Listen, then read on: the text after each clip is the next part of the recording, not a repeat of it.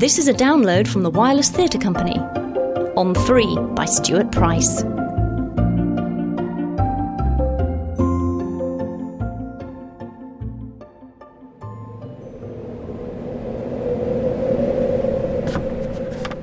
Are we at the edge yet? No, a few steps further.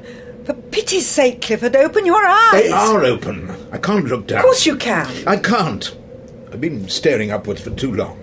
My neck is stuck, and the breeze has frozen my neck ligaments in place. If I tilt my head down, something may snap. Come on, shuffle a little further. Promise you'll tell me when we reach the edge. I promise. Promise me. I just did, I promise. Mean it. I do mean it. I promise I'll tell you. How much further? Not far. Damn it, woman, be specific. In inches? Feet? About 3 feet. Well, is that 3 feet in your world or 3 feet to the rest of us? What does that mean? It means you wouldn't know 3 feet if your life depended on it, which right now it actually does. So before we drop off this damn platform, is it actually 3 feet or are you guessing? It's about the length of the bonnet on the jack. The bonnet on the jack? 3 feet? Are you mad? Well, I think I can safely say you're never driving that again. I never drive it anyway. Mind you, I might have to drive it home from the airport if you don't make it back alive. Oh! If the platform starts rocking and your ticker gives way, woo, woo, No, just woo. Stop it now, you evil witch. Ah, come on, I'm only having a little fun with you, Clifford. Besides, isn't the point of this whole exercise to drop off anyway? That may well be the case, dear, but I would like to have some say in it, if and when that happens, not be bullied into it by you. And how will you know when you reach the edge if you have your eyes closed? My eyes are open. They're looking up at the sky, not down at the floor. Pity, it's really quite stunning up here. How long do you think we get? Hello? Hello down there? How long do we get? He's just shrugging. I suppose he can't understand me all the way up here. How long... No, woman, stop bending over. You'll tip the platform. Stop being a baby. I think he's signalling something. What? Oh, in our own time. When do you think you may be able to go? In my own time. I blame him anyway. Smug little shit. What's your language, Clifford? What? We're 100 feet in the air. Who's going to hear? I'm your wife, and you should have the respect not to use such foul language in front of me. Sorry, dear. But it's all his fault, my feeling like this. I was fine on the way here. I was fine when I saw the bridge. Then he starts spouting all that nonsense about disclaimers and heart conditions and sign this form, sign that form, and it put me out of kilter. He's just doing his job, Clifford. We're far too old to be doing this, and you know it as well as he does. Well, then they shouldn't have allowed us to do it at all, rather than take our money and make us sign our lives away. OK, enough is enough. Are you ready? No! We can't stand up here all day. And I think I'd better remind you that it's not our money, it's the charity's money, and we aren't up here for our health. Couldn't we have run the bloody marathon instead? No, Clifford, it wasn't on the list. Now listen to me very carefully. I want you to start taking a few deep breaths and gathering your composure. All these histrionics, while deeply amusing to me, aren't getting us anywhere. We are doing this here, now, today. Me, you, both of us. Do you understand me, Clifford? Clifford? No need to use your big voice on me, Anne. I mean, it's not like I'm backing down. I'm just a little scared of the height.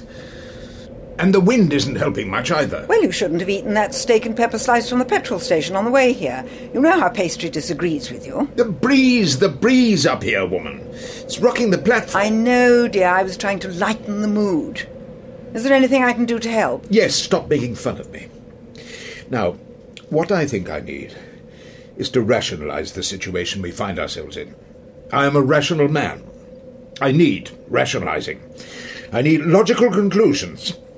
So we are 100 feet in the air. Anne? What? Confirmation. It's all part of my steps to rationalizing. Are we 100 feet in the air? Yes, Clifford, we are 100 feet in the air. OK, we are 100 feet in the air. And we are on a platform, yes? Yes, on a platform. Which extends out from the side of a bridge. Yes, it extends out from the side of a bridge. OK, and we are harnessed to a giant elastic rope which is attached to the bridge. Yes, we are harnessed together and attached to a length of elastic rope, which may or may not be shorter than 100 feet. And Well, did you measure it? How do we know? That's it. I'm getting off. Oh, come on. I'm trying to lighten the mood. Of course the rope is shorter than 100 feet. It's 40 feet in length. The man said so. Stop being cruel. Oh, OK. I'm sorry. Continue rationalising. Right. So we are to jump from this platform and fall through the air until the elastic rope takes up the slack and swings us beneath the bridge. That's the theory. OK. And we are to fall, and then when the elastic is fully stretched, which will be the point when our heads are dunked beneath the river below momentarily, then we are to shoot back up a distance of how many feet? I don't know. About 7 jag bonnets, I would say. Anne! I wasn't teasing. You said I don't know feet and inches, so I'm giving you the measurement in jag bonnets. OK. Then we are to repeat this process of bouncing through the air until the spring has gone out of the rope. Then we get lowered onto a dinghy and the ordeal is over. Yes? Yes, that was all about right, Clifford. Well done. And we are both pensioners by some distance. Yes. So, to put the rationale another way, 2 married pensioners are about to fling themselves off a bridge on a giant elastic rope. Yes. What if I have a heart attack on the way down? They say that when people fall great distances, it's not the fall that kills you, it's the heart attack on the way down. It's the mind's way of coping. The fear gets you so that you don't feel the impact. I highly doubt that. Look down there. Queue of people lining up to do it after us. And countless people have done this type of thing, and they didn't suffer heart attacks, so I don't believe we will either. And if you do, then maybe the dunking in the river will revive you. Why is it suddenly me that's having the heart attack? I said one of us might. You're saying that I will. And what about you? You might have a heart attack on the way, you know. Yes, I would say based on our current state of mind, I am definitely equally likely to have a heart attack. On the outside, I may appear calm, but believe me, underneath, I am a maelstrom of panic. Are you? No, I'm fine. How can you be fine? Because I'm picturing Christian's face, looking at me, smiling, out of the clouds, from heaven. It's right there in front of me. I feel that I could reach out and touch it. His smile tells me that it's all going to be just wonderful, heart attack or no heart attack. You really ought to open your eyes, dear. It's really something to look at, this view. I'm still not sure I can open my eyes just yet. Can you describe it for me? Of course. Well, the valley of the river is stretching before us, snaking away into the horizon as far as can be seen. The water below us is greenish-blue, and the light dances from it in silver flashes. And as the water runs away, it becomes the colour of lead, but not so dense and lifeless, not lead maybe, the colour of a storm cloud, until it becomes just a line of black reaching up to meet the line of the sky. The rock face on either side is red and sandy. It looks almost fluffy, like it was made from painted cotton wool. Like a hand could reach out of the sky and pick a chunk out of it to eat, like popcorn coated in some Cajun spices. And the sky itself. There are clouds, scattered, but it doesn't look like they're all marching in one direction like you usually see.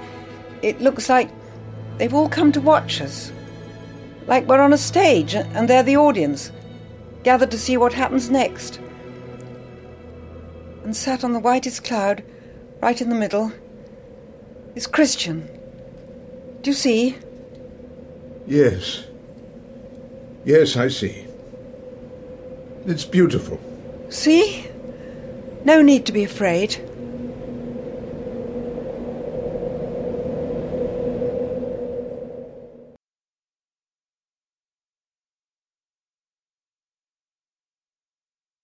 Mr. Davies, welcome. Thank you.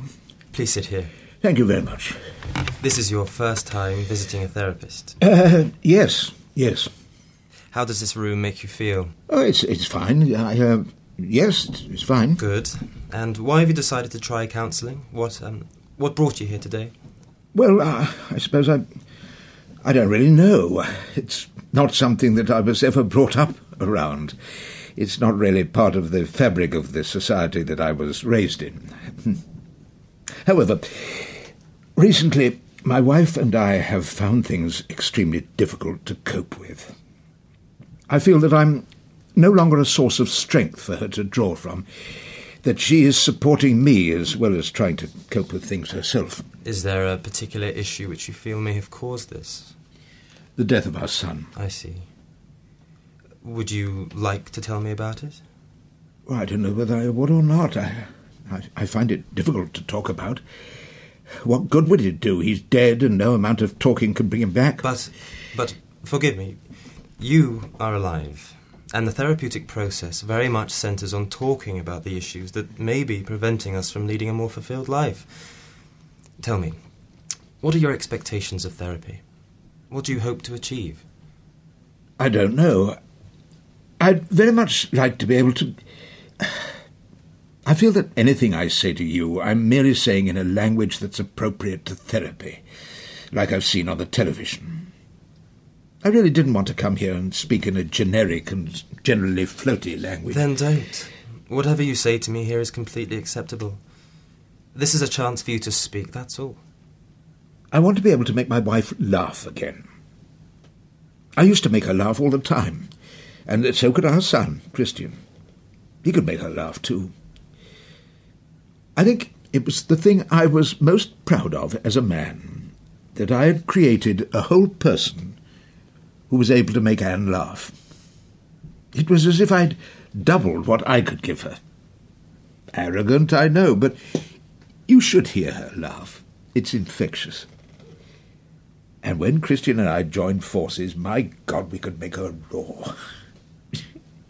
She once wet herself, you know. The honest truth, she wet herself from laughing. Christian had come over to visit, and we were cooking on the barbecue we have out on the patio, and a particular song came on the stereo. We always insisted on music in the house. Lots of music. Classics. All we were doing was a little cook and dance type of thing, you know, flipping sausages in time to the music. It was the way he smiled. Anne always said he had my smile, and I was flattered. But the truth is, when Christian was born, he invented a whole new smile that humans hadn't seen yet. It was alive. It would spread. It had its own spirit. He smiled at girls in the supermarket, and they dropped things. He smiled at people in the street, and they would stop walking for a second. He really did. But she laughed and laughed, and suddenly she clasped her hand over her mouth in a look of surprised dread and hilarity, and then she ran off upstairs, and Christian and I both knew what had happened, and we couldn't stop laughing either. She came back downstairs, fully changed, and so sheepish, but not embarrassed.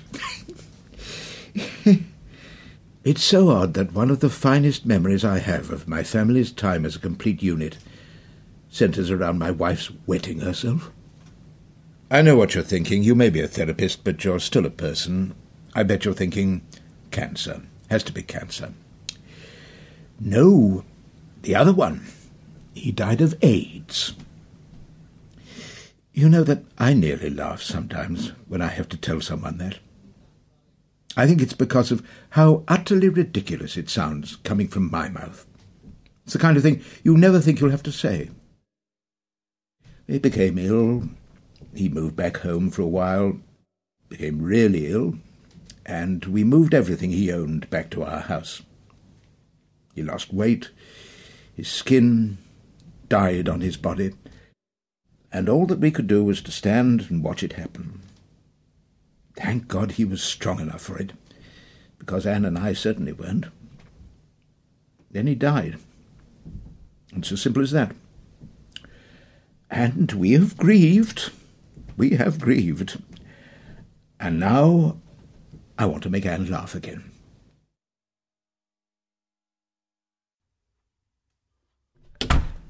Anne? What are you doing? Hello. Is that tea for me? What? Oh, yes. Thank you. What's that? It's a box I found. I decided this morning to come in here and clear up. That's very brave. Would you like some help? Yes, please. Look. What's this? It's a list he made. It doesn't say what or why, just a list. Machu Picchu. Well, what on earth is that? I don't know. I don't really know what most of it is. Oh, look. Magny-Cours. That's a racetrack in France. He loved the Formula One. And look, Tromsø. It's in Norway. Do you remember that friend of his he had from university? That's where he was from. Yes. What did he used to go on about that place? Oh, yes, it was the Northern Lights. He wanted to see them. Yeah, it's probably places he wanted to visit, things he wanted to see. What else is in the box? I don't know. I feel like we're snooping. I was worried about that, being a snooping mother. But I don't know really what else to do with any of this stuff. Should we leave it? Donate it? Throw it away? Remember that bloody device you bought him for playing the films? Or the DVD player? Yes, why? Because look, here's the manual. It's thicker than the bloody Bible. Someone once sat down and wrote a 1,000-page manual on how to operate that bloody thing. Mm-mm. Why did nobody think to sit down and write a manual on what to do if your son dies? And would you read it if they did? No. Come here. We should go through each thing and decide if we want to keep it, donate it, or if we can throw it away. And we will do it together, and we will listen to his CDs while we do it, and we shall read his books as we go, and we shall celebrate the fact that we are lucky enough to have met such a wonderful man. And that's that. Thank you, darling. OK. Let's have a look at this list and try and see if we know any of the things he wanted to do or see. As good a place to start as any.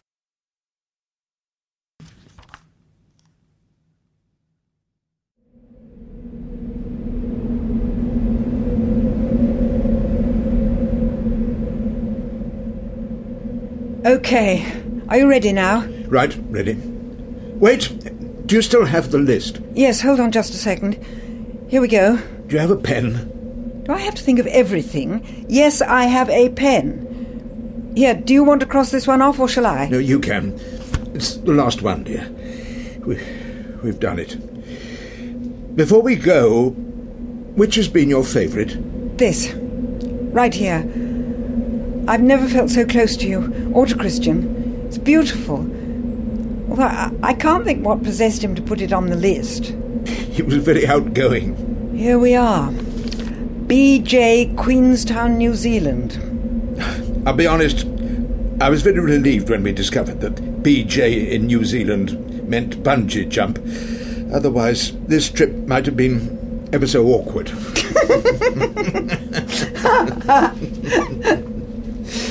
Ready? Oh, God. Here we go. Do a countdown. OK. So let's jump. On 3. On 3 or after the 3 in place of the 4? No, on the 3. 1, 2... 3!